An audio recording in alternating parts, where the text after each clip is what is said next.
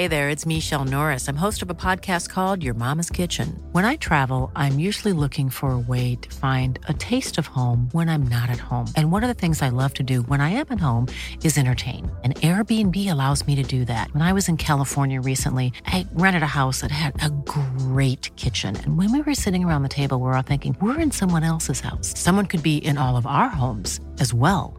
If you have a home, but you're not always at home, you have an Airbnb. Your home might be worth more than you think. Find out how much at airbnb.com/host. Hiring for your small business? If you're not looking for professionals on LinkedIn, you're looking in the wrong place. That's like looking for your car keys in a fish tank. LinkedIn helps you hire professionals you can't find anywhere else, even those who aren't actively searching for a new job but might be open to the perfect role. In a given month, over 70% of LinkedIn users don't even visit other leading job sites. So start looking in the right place. With LinkedIn, you can hire professionals like a professional. Post your free job on linkedin.com/people today. Whether you're a brand, large business, small business, or an individual, you need customers. And the chances are some of your potential customers are probably listening to this podcast right now. From history, when Napoleon laid Boulogne for a year, politics. If that person is poor, it's a bad neighbourhood. Then you have the disproportionate police brutality, which is meted out instantly at people of colour. Culture. Had they written it that Chris called an ambulance for hours straight away, and we wouldn't have learnt about the severity of alcohol withdrawal either. Well done to the writers. Thank you for making a wonderful podcast, but I'd give Rotherham a miss. Bye. The Rotherham Tourist Board. Geekdom. The flag is a graphic symbol, not a verbal symbol. Why don't we just write France on the flag? I mean, we laugh when you think of putting a country's name on a flag. Society or music. Young people began to turn away from their parents' ethics and their style of dress, and they began to dance to a new type of music. Roifield Brown's podcasts are downloaded just under 100,000 times a month.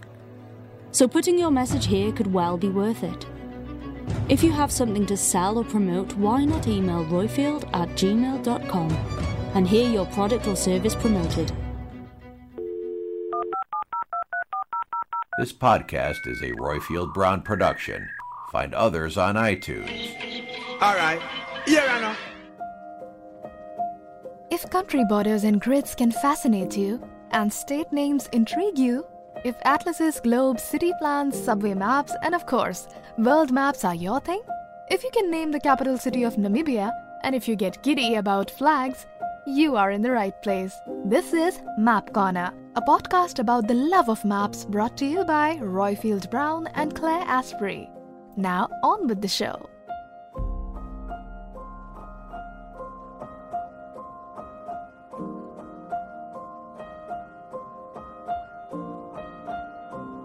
Hello and welcome to Map Corner. I'm Roifield Brown, who's 37.8 degrees north and 122.3 degrees west, which puts me back in my beloved Oakland in the Bay Area in California. And with me is Claire Asprey.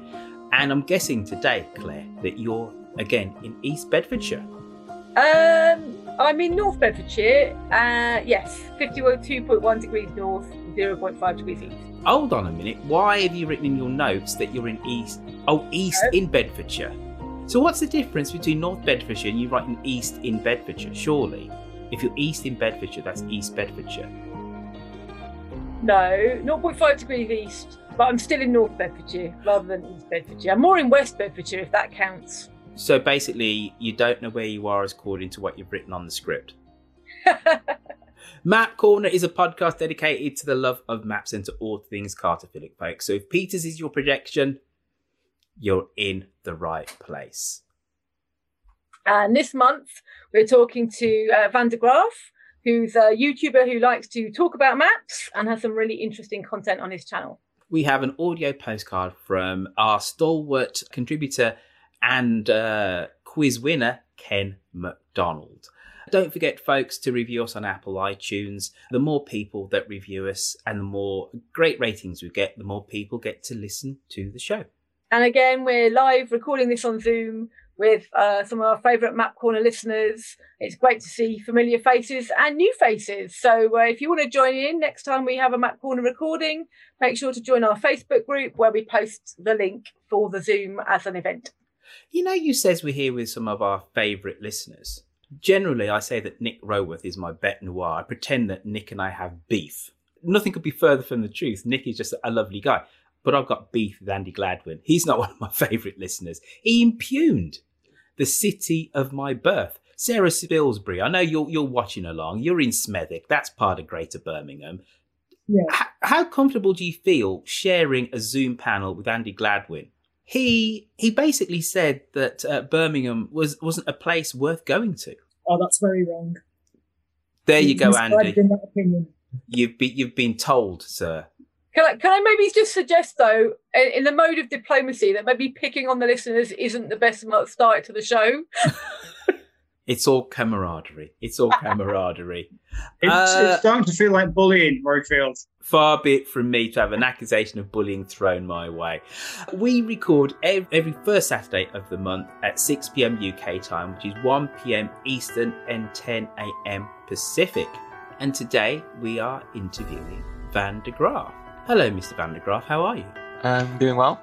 You are such a man of mystery, and you've added to that by not having your camera on, which I think... Do you work for Mossad or the CIA or something? Why are you deep undercover, sir? I like it.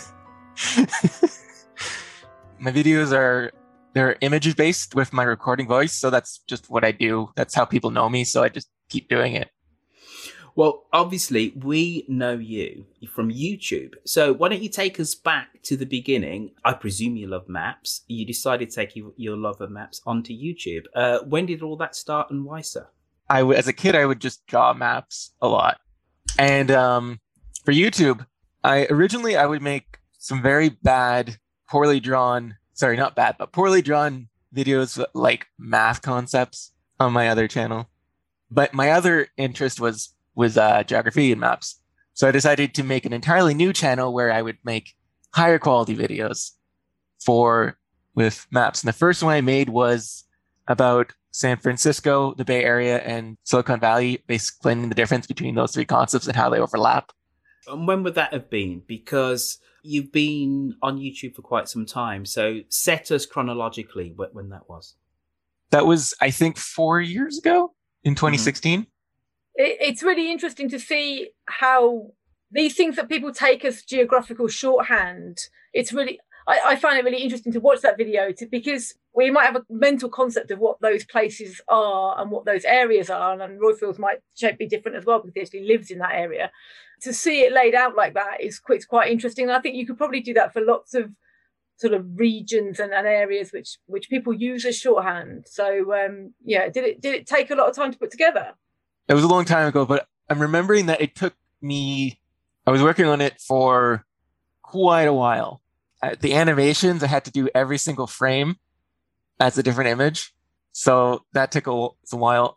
Let me just understand exactly what you're trying to achieve there. So one of the videos which I saw that you did was the concept of the Middle East. And I'm guessing that this one's similar in that this is a case of we have the Bay Area as an area, as a name, as a concept. And then we have San Francisco, and then we have Silicon Valley. And it's a way of understanding how we categorize geographical places and how these can actually overlap. Is that it in a nutshell, so that you were looking at with your first? Oh, yeah. For the Middle East video I was trying to do the same thing, whereas like there's three overlapping concepts. One of them was the Middle East. The other one was concept of the Arab ethnicity, which is similar to the Middle East, but it's overlaps somewhat with there's Arabs in North Africa, and not every single person in the Middle East is an Arab.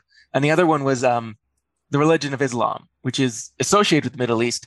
But again, it's some of the people in the Middle East are Muslim, but there's also people who are Muslim outside the Middle East. And there's people in the Middle East who aren't Muslim. So I was trying to do those three concepts, how they overlap, and explain the situation where they are not the same thing. Like, for instance, Persians are not Arabs.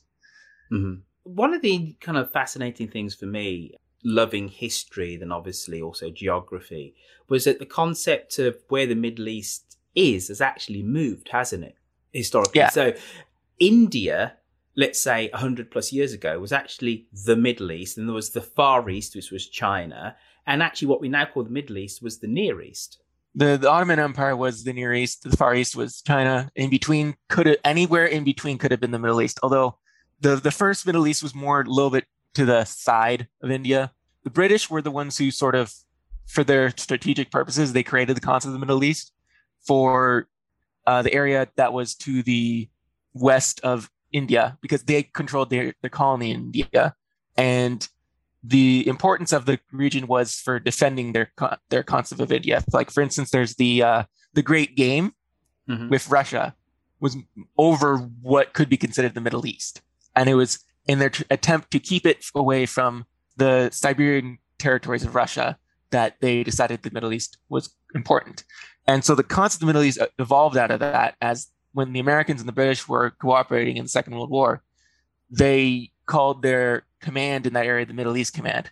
And that's how it sort of absorbed the concept of the Near East, was through the Second World War, which is a very important war for describing things, and as people became familiar with areas they wouldn't have been familiar with before. And that continued as certain events would create more importance. Like, for instance, the Suez Crisis and the oil crisis with the OPEC would increase the price of it by restricting the supply. Yeah. So let's go back to what you do on YouTube, because you've built up a lot of subscribers. You've got a very big channel there. You talked about you doing animation. So take us through the process of you've decided on a concept, whether that is explaining the Middle East and the overlapping concentric kind of circles of ethnicity and geography, etc., or the Bay Area. Take us through your process. How long does it take you to get the finished output? What do you do? Because I wasn't aware that you were animating frames individually as well. So just take us through that technical process. Okay, so the first thing you need to do, I try to get a script. That can take quite a while. Probably the most time is writing the video. After you've written the video, I will edit a few times. I'll read it out, make sure I'm not saying weird things that don't make sense. And then I will record it.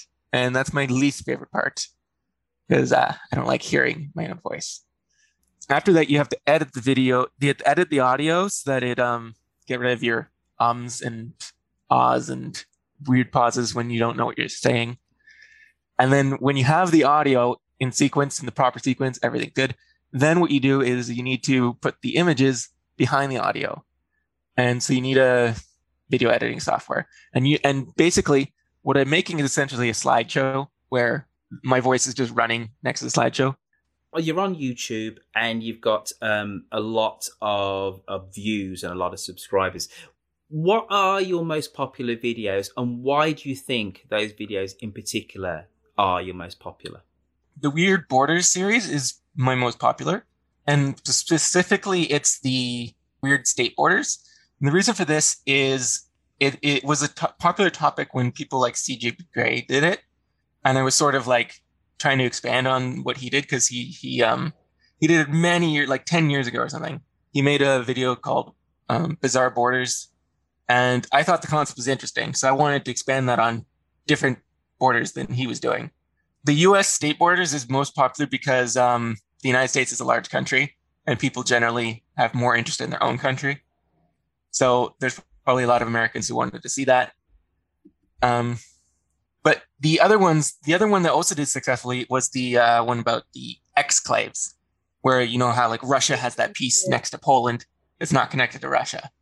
And so that one I tried to do a theme where it's exclaves were created because countries wanted to get access to the sea, and so they cut off parts of one country from the other. So for instance, Poland cut off two pieces of Germany, and then during the Second World War, Russia took that edge of East Prussia from Germany and got rid of the Germans and put in Russians. And the second one was how Angola has a little piece of it above Congo's connection through the Congo River to the ocean. And then the third one was how Bosnia and Herzegovina had a tiny little strip connecting it to the Adriatic Sea, and Croatia. And so Croatia's disconnected from the rest of the country for a little bit. And I've been there. I've been to that little Bosnian town. So Bosnia only has either 9 or 12 miles of coastline. And it was given to Bosnia, even though everybody basically there, the vast majority of people there actually are Croatian. They speak Croat. It was given to the province of Bosnia by Tito. I was in Dubrovnik. When you travel from Dubrovnik by coach to Sarajevo, you stop at the border, they take your passport, then you go 9 miles and you have to do the whole thing again. It's a wonderful anomaly. You look at the map of the Dalmatian coast and you literally cannot see. You think that Croatia goes all the way down, but no, there's this tiny little bit, which is actually Bosnia, which is now this international border. Geographical curiosities that do really well in these sort of videos. We're fans of borders and enclaves and exclaves. Yeah, the thumbnails are pretty good for those things because like you can have like the arrows, the red arrow pointing at it, and be like putting question marks. That makes people want to click on it. One video of yours which I did see, and you sent me down a rabbit hole, sir, for half an hour. So thank you for that. Was the exclave within an exclave. So it is the United Arab Emirates and Oman. And there is a bit of, away from the whole body of Oman, there's a little circle within the UAE, of which within that, there's another bit of Oman again. And just understanding, and that only came about in about 1970, and it's because local tribal allegiances were just so fluid. And, somebody, I forget how many miles away it is from the UAE proper, decided when it's a case, right, we're going to be independent. You need to pick a side. He goes, I'll go with the Omanis, and they're just 100 miles down the road. And then somebody within that territory again said, well, I want to be part of the UAE. And it's just created this bizarre but wonderfully unique situation of enclave within an enclave, which is an exclave. Utterly fascinating. Yeah. And if the United Arab Emirates was not united, there'd be so many more of those situations. Because the reason that's a particularly unique situation is because the Emirates, they have territory all over the place with no real rhyme or reason.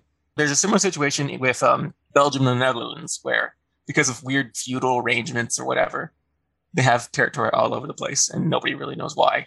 Yeah, I'd like to do a Map Corner field trip to that bit that's like all over the place, Belgium and the Netherlands. Quite keen to do a visit there. Guy Smith, you've got your hand up there, sir. Jump in. It's a bad time for enclaves. Just south of Vancouver, you've got Point Roberts, where the peninsula is cut off by the 49th parallel. It depends on us Canadians going down there for cheap gas, cheap cheese, getting your American parcels delivered to the post office box. And some people have cottages down there. But now you can't cross the border. And they're dying on the vine down there. They've got no revenue.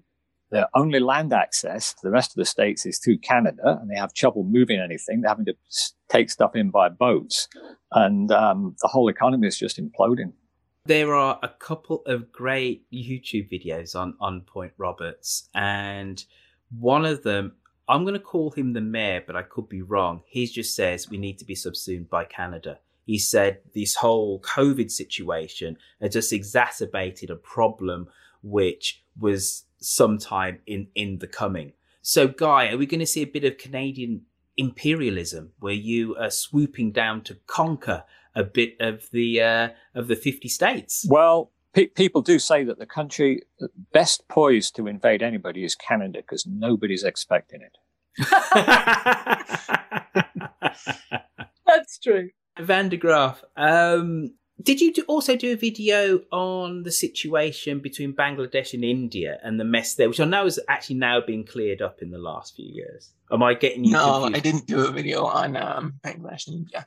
Oh, okay. But yeah, that got fixed because they basically traded the exclaves around so they'd clean up the borders. I think there's still one particularly large one that they didn't trade.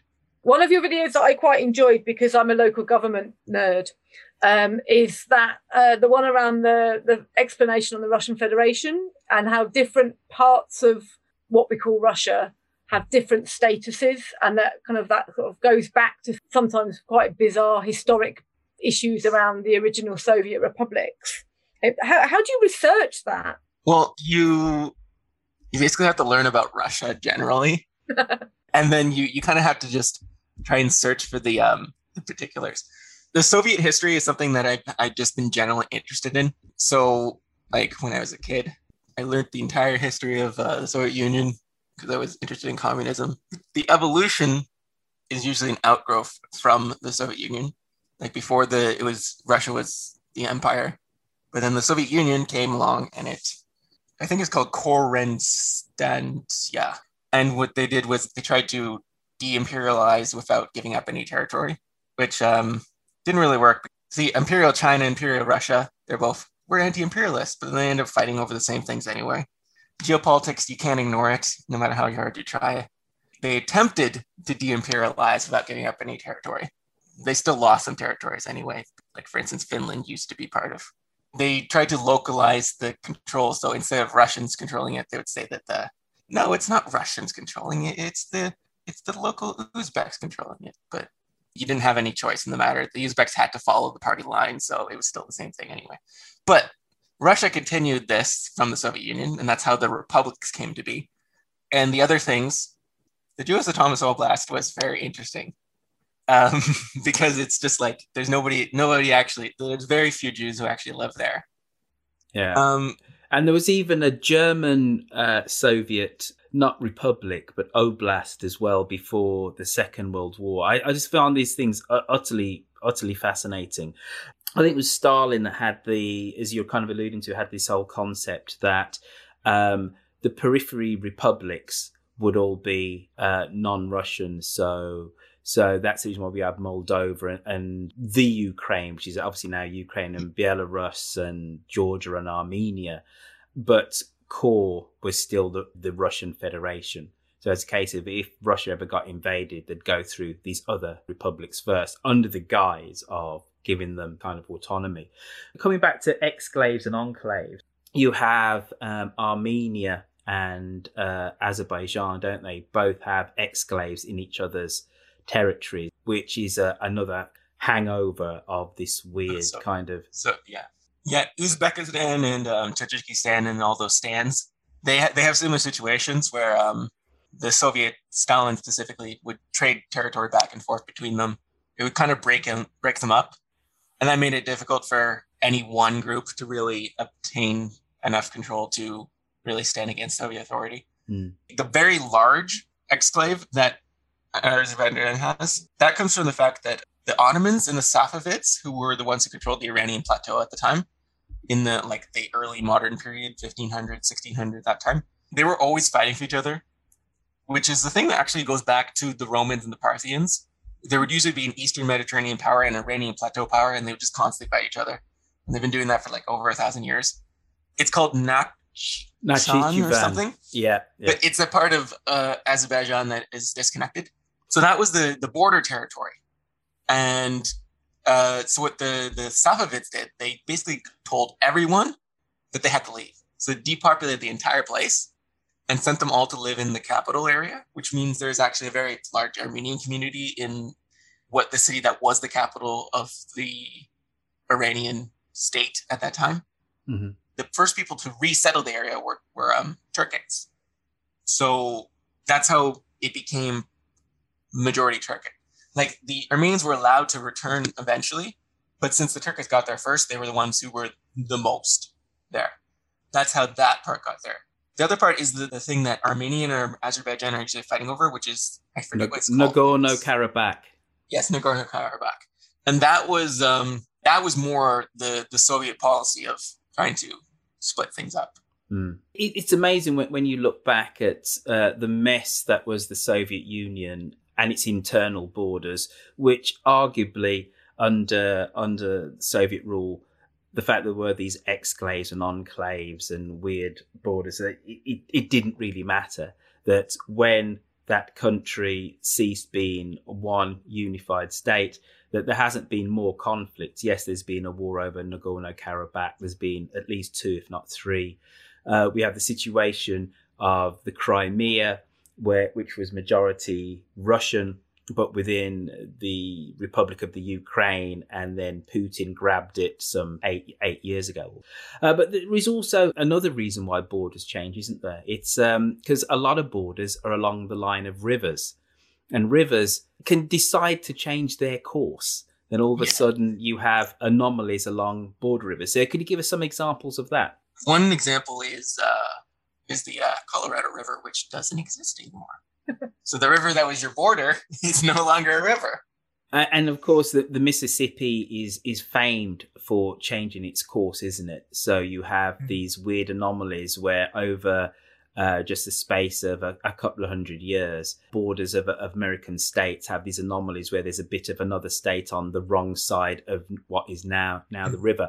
But which is, and the reason why I know that is because not only am I a map nerd, but because Claire Asprey has done some quiz questions, and I might have given the game away as to the answer for one of those questions.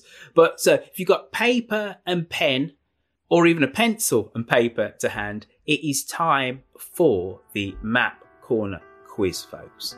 And I know that Ken McDonald is a keen participant in the said quiz. Andy Gladwell has won before, but my money's actually on Guy Smith. We haven't had a Canadian actually win the Map Corner quiz. Let this be the first time, sir. So, borders. Name the country which borders the following countries. VanDeGraph, I expect you to be playing along as well, sir. I'm Canadian, so maybe. Oh, well, there you go. Well, so Canada's got a very good chance of winning this Throwing time. the gauntlet down to Guy Smith. Right. Name the country which borders the following countries: Iran, Afghanistan, India, and China. Which country borders Iran, Afghanistan, India, and China? Question number 1. Question number 2. Name the country which borders the following countries: Ecuador, Colombia, Brazil, Bolivia, and Chile. Which country borders Ecuador, Colombia, Brazil, Bolivia, and Chile? Name the country which borders the following: Russia, Sweden, and Norway. And if you've been paying attention, this country has been mentioned by VanDeGraph. And is probably on the map that's on the screen right now. It absolutely is. Though, if you look at this map, it was a constituent part of another kingdom at this time. Another clue, it only became independent in 1918. Istanbul, probably the most fascinating city I've ever been to. How much of Istanbul's population live in Europe? Is it A, 1/3, B, 1/2, or C, 2/3? Istanbul, like the country it sits in, is in 2 continents. How much of Istanbul's population live in Europe? Is it 1/3, 1/2, or is it 2/3? Istanbul, again, which name was Istanbul not known by? People with eagle eyes will have seen that I had the screen on the answer for this as we clicked over. Persepolis, Byzantium, or Constantinople? Which of these names has Istanbul not been known by in its 2,000 years worth of history?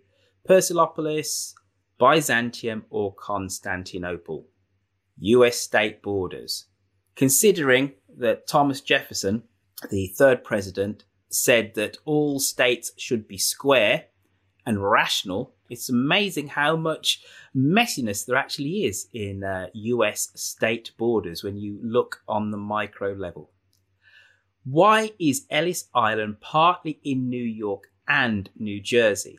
Is it because it crosses a line of longitude? B, it was jointly funded by both states? Or is it C, because it was partly made on reclaimed land? Ellis Island, we've all heard of it, famously part of American myth where immigrants came from the far-flung bits of Europe and were given Anglo-sized surnames if the immigration officer couldn't pronounce them. Ellis Island. Why does it have borders in New York State and New Jersey? Is it because it crosses a line of longitude? Is it because it was jointly funded by both states? Or is it C, it was partly made on reclaimed land? US state borders again. Right, I might have given the game away with this one, me with my big mouth. Why is the airport of Missouri City, of the Missourian city of St. Joseph cut off and inside Kansas? A flood moved the line of the river. B, Kansas lobbied for the airport to be in their jurisdiction. Or C, surveyors reviewed the official border in 1952. And the last question is, again, US state borders. How was the Pig War resolved, which determined the ownership of the islands? The pigs were raced through the street. Was it B, there was a wrestling competition?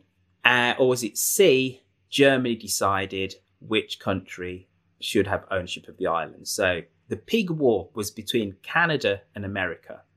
How was ownership of the islands determined? Was it the pigs were raced through a street? B, there was a wrestling competition? Or C, the parties involved said, "Oi, Germany, can you adjudicate?" There are your Map Corner questions.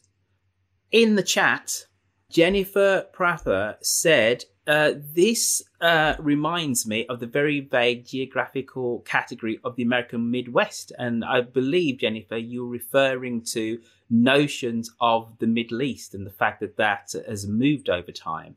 I know that if you look at an old map of America by the time of the 13 colonies became independent, the West was now the Midwest, wasn't it? What is now the Midwest, they weren't even states, they were territories, barely under the jurisdiction, really, of the 13 colonies. But that was the West. Did you do any work specifically, other than the VanDeGraph, the work that you did around Silicon Valley, Greater San Francisco, the Bay Area? Are there any other bits of America which have these overlaying labels, ditto like the American Midwest, and how that shifted throughout time? They could probably do a concept like that around New York. Something that's interesting is that New York is a city that covers, the boroughs are each individual counties. So the city of New York is actually above the level of a county, as in it contains multiple counties. So that would be an interesting video that you could try to explain. So how comes you haven't done that one yet then? It takes a really long time to make the videos, and my brain just decides what I focus on, and I can't control that. Well, I'm sure you've got greater powers of attention than me, sir. I'm famously somebody with a short attention span. Ryan Reynolds here from Mint Mobile. With the price of just about everything going up during inflation, we thought we'd bring our prices down. So to help us, we brought in a reverse auctioneer, which is apparently a thing. Mint Mobile Unlimited Premium Wireless. How to get 30, 30, bit to get 30, bit to get 20, 20, 20, bit to get 20, 20, bit to get 15, 15, 15, 15, just $15 a month? Sold! Give it a try at mintmobile.com/switch. $45 up front for 3 months plus taxes and fees. Promo rate for new customers for limited time. Unlimited more than 40 gigabytes per month. Slows full terms at mintmobile.com. Hey there, it's Michelle Norris. I'm host of a podcast called Your Mama's Kitchen. When I travel, I'm usually looking for a way to find a taste of home when I'm not at home. And one of the things I love to do when I am at home is entertain. And Airbnb allows me to do that. When I was in California recently, I rented a house that had a great kitchen. And when we were sitting around the table, we were all thinking, we're in someone else's house. Someone could be in all of our homes as well. If you have a home, but you're not always at home, you have an Airbnb. Your home might be worth more than you think. Find out how much at airbnb.com/host. Hiring for your small business? If you're not looking for professionals on LinkedIn, you're looking in the wrong place. That's like looking for your car keys in a fish tank. LinkedIn helps you hire professionals you can't find anywhere else, even those who aren't actively searching for a new job but might be open to the perfect role. In a given month, over 70% of LinkedIn users don't even visit other leading job sites. So start looking in the right place. With LinkedIn, you can hire professionals like a professional. Post your free job on linkedin.com/people today. But what we do need to do is go to a video, an audio postcard from somebody who has got a much longer attention span than myself and VanDeGraph. It's Ken MacDonald and it's his audio postcard. This is The Road to Nowhere.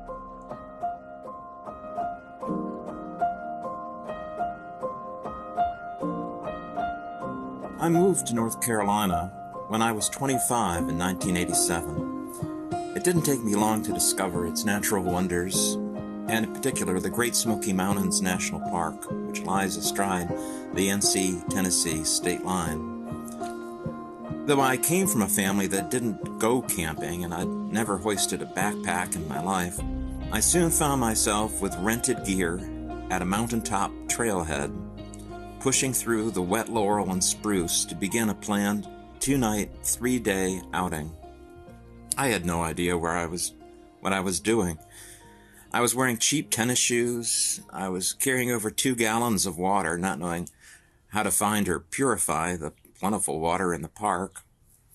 And worst of all, my only map was the little one for making backcountry site reservations with the Park Service. It wasn't a proper topo map at all. As a result, when I planned my loop hike, I had no idea that I'd be literally losing thousands of feet in elevation the first day, only to gain it back the second. Or that some of the trails I was taking weren't maintained or even marked with blazes. When I finally made it to an Appalachian trail shelter on my second night out, the experienced hikers I met there looked at me with a wonder that could have been best expressed as, "Why aren't you dead?" I became an experienced backpacker in time, but I retained a fond memory for that first mountain hike, including the wilderness area on the north shore of Fontana Lake, where I pitched my tent that first night out. That made it all the more upsetting when I learned that one of our United States senators, Jesse Helms, was advocating for a road to be built through that wilderness, as was the local congressman, Charles Taylor. Officially known as Lakeshore Drive, it was better known for the 6-mile stretch already built as the Road to Nowhere. By the time I learned of the Road to Nowhere in the 1990s, the motivations to build it were largely tourism-related, particularly for the town of Bryson City on the eastern end. There's only one through road in the Smokies, U.S. Route 441, which connects the towns of Cherokee, NC, and Gatlinburg, Tennessee, both of which have become tourist meccas. So this could be another, some folks thought. But the original reasons were quite different.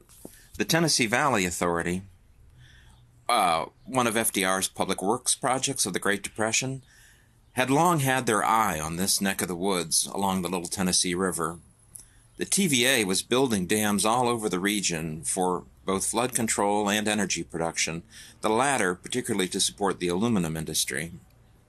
However, they couldn't get funding for a dam on the Little Tennessee until December 1941, when the United States entered World War II and suddenly needed a lot more aluminum for warplanes.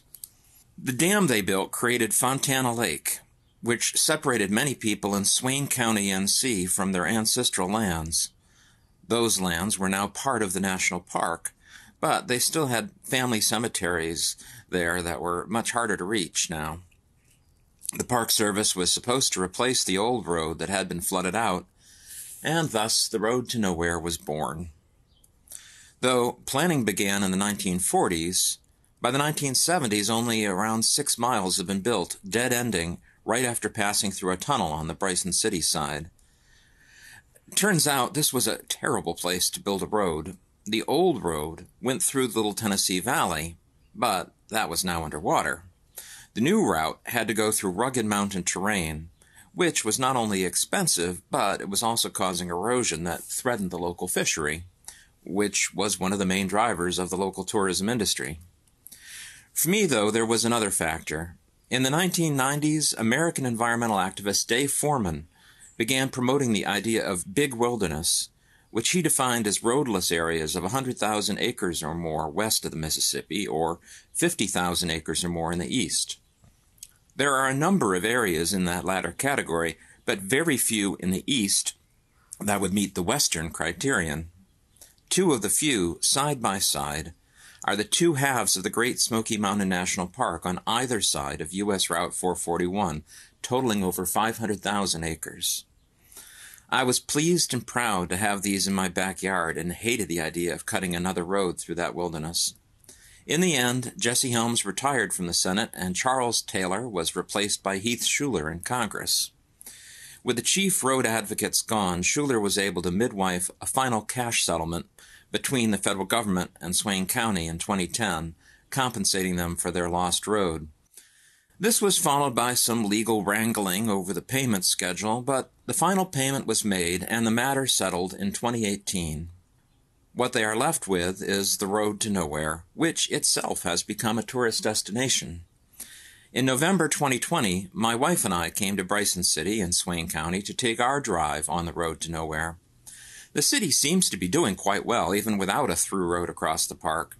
It has 2 breweries, one of which we visited, taking a pint outside for proper social distancing. There is an excursion railroad, plenty of restaurants and shops, and, of course, easy access to the Smokies backcountry courtesy of that 6-mile cul-de-sac. It may be a road to nowhere, but the views are beautiful along the way. Near the end, there's a parking area, a barricade, and then a few hundred feet more of roadway that you can travel only on foot. Mostly, it's a walk through a tunnel, which has become an extensive canvas for graffiti. On the other side, you can readily get on several backcountry footpaths, including Lakeshore Trail, which follows the intended route of the on-built road, and Forney Creek Trail, one of the footpaths I took on my first visit to the park, all those years ago. Ken McDonald, as always, you've knocked the ball out the park, sir.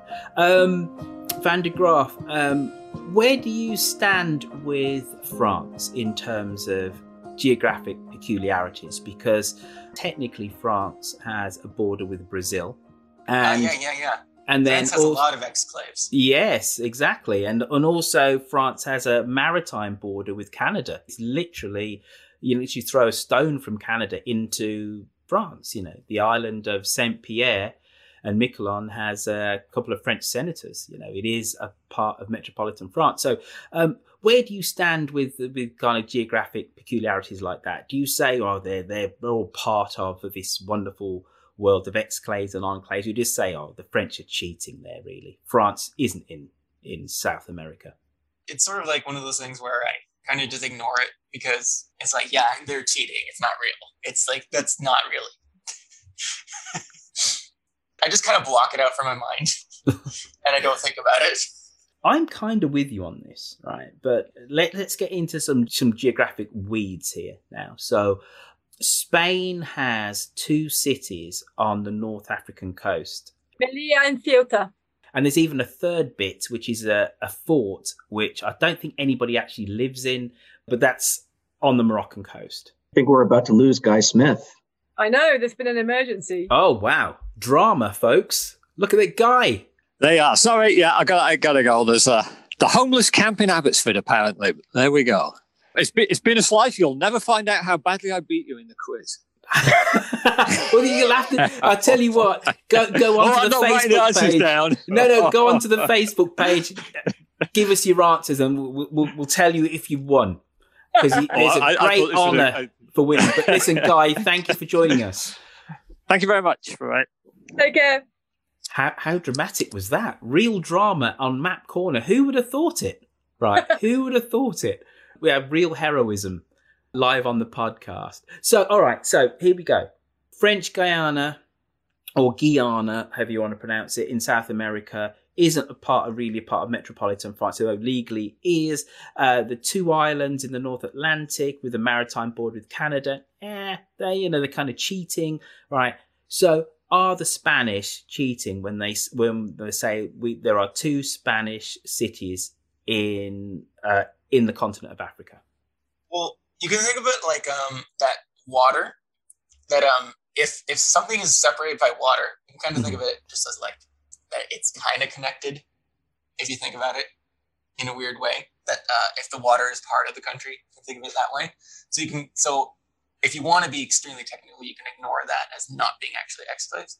But like, for instance, if you have the Croatia, that could be considered an exclave because they are connected by land, but they're prevented from being connected by land because of the tiny bit. It's Nome. I think it's called Nome, the little bit of Bosnia. But if you go extremely technical, the parts of Spain in Africa are technically connected to land to the rest of Spain because Afro-Eurasia is one landmass. So, yeah, they're exclaves. But I think one of the more obvious aspects of that is that Mediterranean as a place and a series of cultures around the Mediterranean evolved when it was much easier to get around the edges of the Mediterranean than it was to go by land anyway. So that bit of North Africa is very close to Spain, and it's probably there's been a whole period of history when it was as easy to go by boat around the Mediterranean as it might have been to traverse the land. So they probably have more in common in terms of territory with southern Spain than other parts of Spain that was, beyond the mountains or whatever. So I think sometimes we forget that sort of early parts of human history, water is a much easier navigable route to places and connects places rather than separates them. Nowadays, we tend to see water borders more as an obvious dividing line, islands, an island mentality. But actually, that wasn't really the case for whole other parts of history, whereas it was much easier to reach places by water than it was, by land. Yeah, for a while, Britain used to be like part of a North Sea Empire with Denmark and Norway, and then later it had lots of territories in France, and that was for some fun centuries of conflict with that. There's one thing we're learning is that like humans' capacity to pick fights with each other over random bits of territory is eternal. Very true. Now, Claire, I think we should do a little touch of the social so we can start to wind down this podcast. I think Nick Roworth in particular is getting a little bit hot and bothered about all this exclave and enclave talk, and he'll need to have a little bit of a lie down afterwards. So, Claire, what's been happening on the socials this month? Alrighty, so on the Facebook group, the numbers keep going up, and we've had some really interesting chats there. And I think what I find particularly fascinating and a kind of evidence of the general map geekery is that one of the most popular threads this time round was when David Crowther posted a picture of a bit of an Ordnance Survey map in his area, and it prompted some of the most amounts of comments because people just love to chat about the minutiae of maps. Although this one did get a bit distracted by a discussion of all the places in the UK that are called Bottom. Something like this was Drunken Bottom near him, but it was it got quite quickly into the rude place names. And more recently, it's been quite a lively thread on the dark tourism. No one's allowed to go anywhere much at the moment, or certainly that's my experience because I'm in the UK lockdown. When all this is over, clearly there are plenty of places people will recommend. So you can hear about murder and slavery and war and natural disasters and terrorism, and there's a whole host of tourism locations which you can get your fill of the worst of humanity or random natural events in case you fancy that. But there's been plenty of recommendations from the Map Corner group on that. Maybe it's just a bit of a dark time and we're all thinking in that way. I'd like to see a more cheerful tourism thread at some point, but maybe I should start that one. We had a fun map on the Twitter feed at the Map Corner hashtag, which was by Magic Among Us, which was a fairly sort of rough drawn map, but it showed which parts of the UK are closer to London or closer to an other country, which basically just demonstrates that most of the UK is closer to somewhere else than it is to London. Mainly Ireland, but also France, Norway and Holland. Some of the pics from the socials, but if you're not there, you can't join in. So if you're listening to this and you want to have part of the conversation, do join the Facebook group or tweet us at #MapCorner. It's always great to see what people contribute. Now, do you have a map fact of the month? Because I know that Guy Smith in particular is waiting for bated breath for a fact to which he can share with his colleagues at work. Well, I do have a map fact of the month, and it's one that came to us on Twitter from Dr. Shoplin, who actually is somebody I know, who tweeted about a map showing Uralic languages. And these are languages mainly from the kind of Finns and Scandinavian and sort of very northern Europe. But it basically demonstrated that Hungarian is one of those languages, but it's miles from anywhere else. And that its nearest language neighbours are sort of way off in northern Russia, in central Russia. So Hungarian is a bit of an anomaly language, that its closest language relatives are a really long way away, and you've got to hop all sorts of other languages to find anything like it. Language maps are always an interesting one, and I love a bit of a language anomaly, and Hungarian is one. Right. I know you're waiting with bated breath, and Guy Smith is back. You've rescued that person in record time, Guy. We got cancelled. They're either too dead or not dead enough. We need them just in that sweet spot, right in the middle.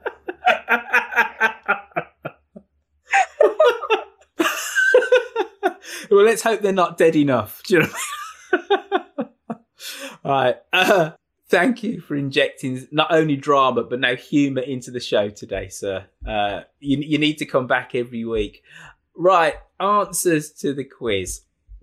The honour of winning this quiz is incredibly prestigious, so let's go for it.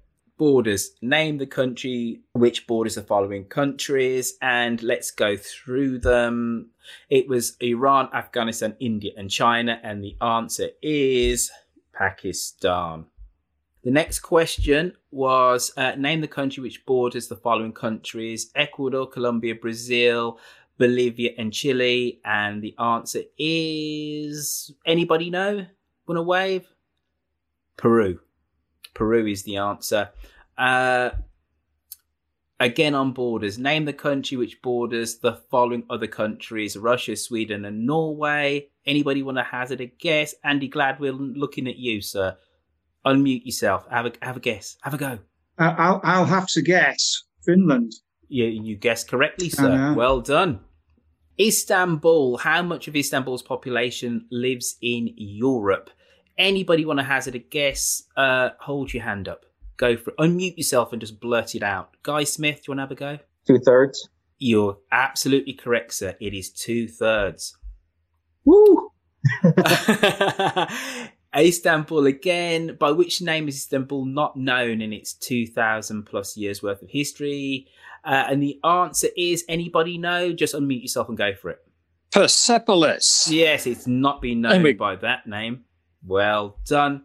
State borders. Why is Ellis Island partly in New York and New Jersey? And if you actually see a map of this, it's kind of crazy. It's bits all over the place. William Lim, you've unmuted yourself. You know, don't you? Go for it. Give us the answer. I live in New Jersey. I have to know this. It's partly made on reclaimed land. Boom. Well done, sir. Next question, US state borders again. And I gave this one away because my mouth just ran away with me. But why is the airport of the Missouri city of St. Joseph cut off and inside Kansas? And the answer is Nick Roworth. Unmute yourself. Give us the answer. Would it be a flood? Move the line. Yay. Well done. The line of the river is moved because of a flood. And US state borders again. And I might have got this one slightly wrong. I thought Pig Island was between the US and Canada, but this is a US. Was, Oh, it was. I was right then. Okay. Yeah. Okay. It's near where we were talking about, actually. Yeah. How was ownership of the islands determined? And I will tell you this because I kind of didn't know this. It was given to arbitration to, I believe, the Kaiser. It was Germany decided. I'd like to interject and say that it was still technically Prussia at that time period. Yeah, that is true. Well done. Well done, you. It's that I called it Germany in the audio, but then I caught the mistake later, so I put a little note of it. But wasn't it Kaiser Wilhelm II that adjudicated? At the time when it was decided, it was still technically called Prussia and not Germany yet. Okay, all right. So Wilhelm I then. We didn't have a race of pigs. I think pigs racing through the street. I don't see why we can't solve all border disputes in that way. It wouldn't be any less nonsensical than other things sometimes. Right. So, folks, the question is, there were 9 questions. And I'm putting you all on gallery view now. I think it was easier this month. Again, I was getting a reputation for making 2 difficult quizzes. So I'm hoping that this time someone's got full marks. Who got all of those correct? Hold a hand up. Yay! William, props to you, sir. I must admit, I only got one of those wrong, and it was a guess. We believe you. This is an honour system. Don't even have to hold your piece of paper up, William. So, William, guess what you win? I have to make another postcard. You do. So is it not going to be Edison? It can't be Edison, New Jersey. Oh, I suppose it could, but it needs to be somewhat, can't be back the whole city because you've done that. But I'll leave you to think about that. Guy Smith, how was your first time watching Map Corner go out live? How was it for you, sir? It was very entertaining. I like it. And a question about the San Juan Islands that I fly over all the time. They're directly between Vancouver and Victoria. Ah. The Pig Wars. VanDeGraph, do you know why were they called the Pig Wars? Because I didn't pick that up, and I don't know if you know. Oh, it's because some guy shot a pig, and that's what. Oh, that's right. Well, usually what happens when there's a border dispute is people ignore it until there's some legal issue where it suddenly becomes important which jurisdiction you're in, and then it's that legal issue that launches the territorial dispute. Because if people can avoid dealing with problems, they kind of just shift it down until they can't. Yeah. So somebody shot somebody's pig, and that's what brought the legal issue into the forefront, which made them have to decide. Okay. But they should have just raced pigs through the streets. That would have been, I'm standing by that. So there were streets on the island then, Claire? I don't know. Maybe. Right. There's a hole in your answer there. All right, Claire, very lastly, is there anything else that we need to do, or can we fold up our maps? Well, I wanted to ask Jennifer where she thinks the Midwest is, but that's slightly diverging from a previous conversation, so I won't do that. I just want to remind people that our next recording is the 6th of March and at the usual time, and we will be interviewing Rudyard from What Alternative History, another opportunity to look at geography and history together, which is becoming a bit of a theme for us, but then that's because that's what we like. And he's also, like you, Guy, and you, VanDeGraph, a Canadian. So a lot of you about at the moment. Blummy now. VanDeGraph, thank you for coming on to the show, sir. When are we going to see a new video from you?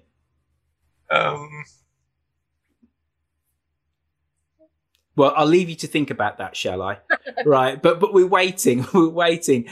Listen, everybody, thank you for being part of another stunningly exciting and gripping episode of Map Corner. We had real life drama, and Andy Gladwin accused me of bullying. And then we've had International Sea Rescue almost be attempted live on Map Corner. It doesn't get any more exciting than this on a Saturday, does it, folks? Claire, can we fold up our maps now? We can fold up our maps now, Royfield. To do, everybody. Take care. And as Sarah Spilsby would say, ta-ra a bit. Bye-bye. Thank you, everybody. That was lovely. Thanks, VanDeGraph.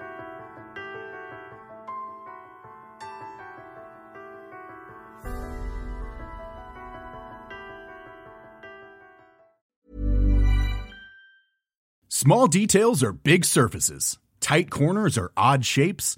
Flat, rounded, textured, or tall. Whatever your next project, there's a spray paint pattern that's just right. Because Rust-Oleum's new Custom Spray 5-in-1 gives you control with 5 different spray patterns. So you can tackle nooks, crannies, edges, and curves without worrying about drips, runs, uneven coverage, or anything else. Custom Spray 5-in-1. Only from Rust-Oleum. Planning for your next trip? Elevate your travel style with Quince. Quince has all the jet-setting essentials you'll want for your next getaway, like European linen, premium luggage options, buttery soft Italian leather bags, and so much more. And is all priced at 50 to 80% less than similar brands. Plus, Quince only works with factories that use safe and ethical manufacturing practices. Pack your bags with high-quality essentials you'll be wearing for vacations to come with Quince. Go to quince.com/pack for free shipping and 365-day returns.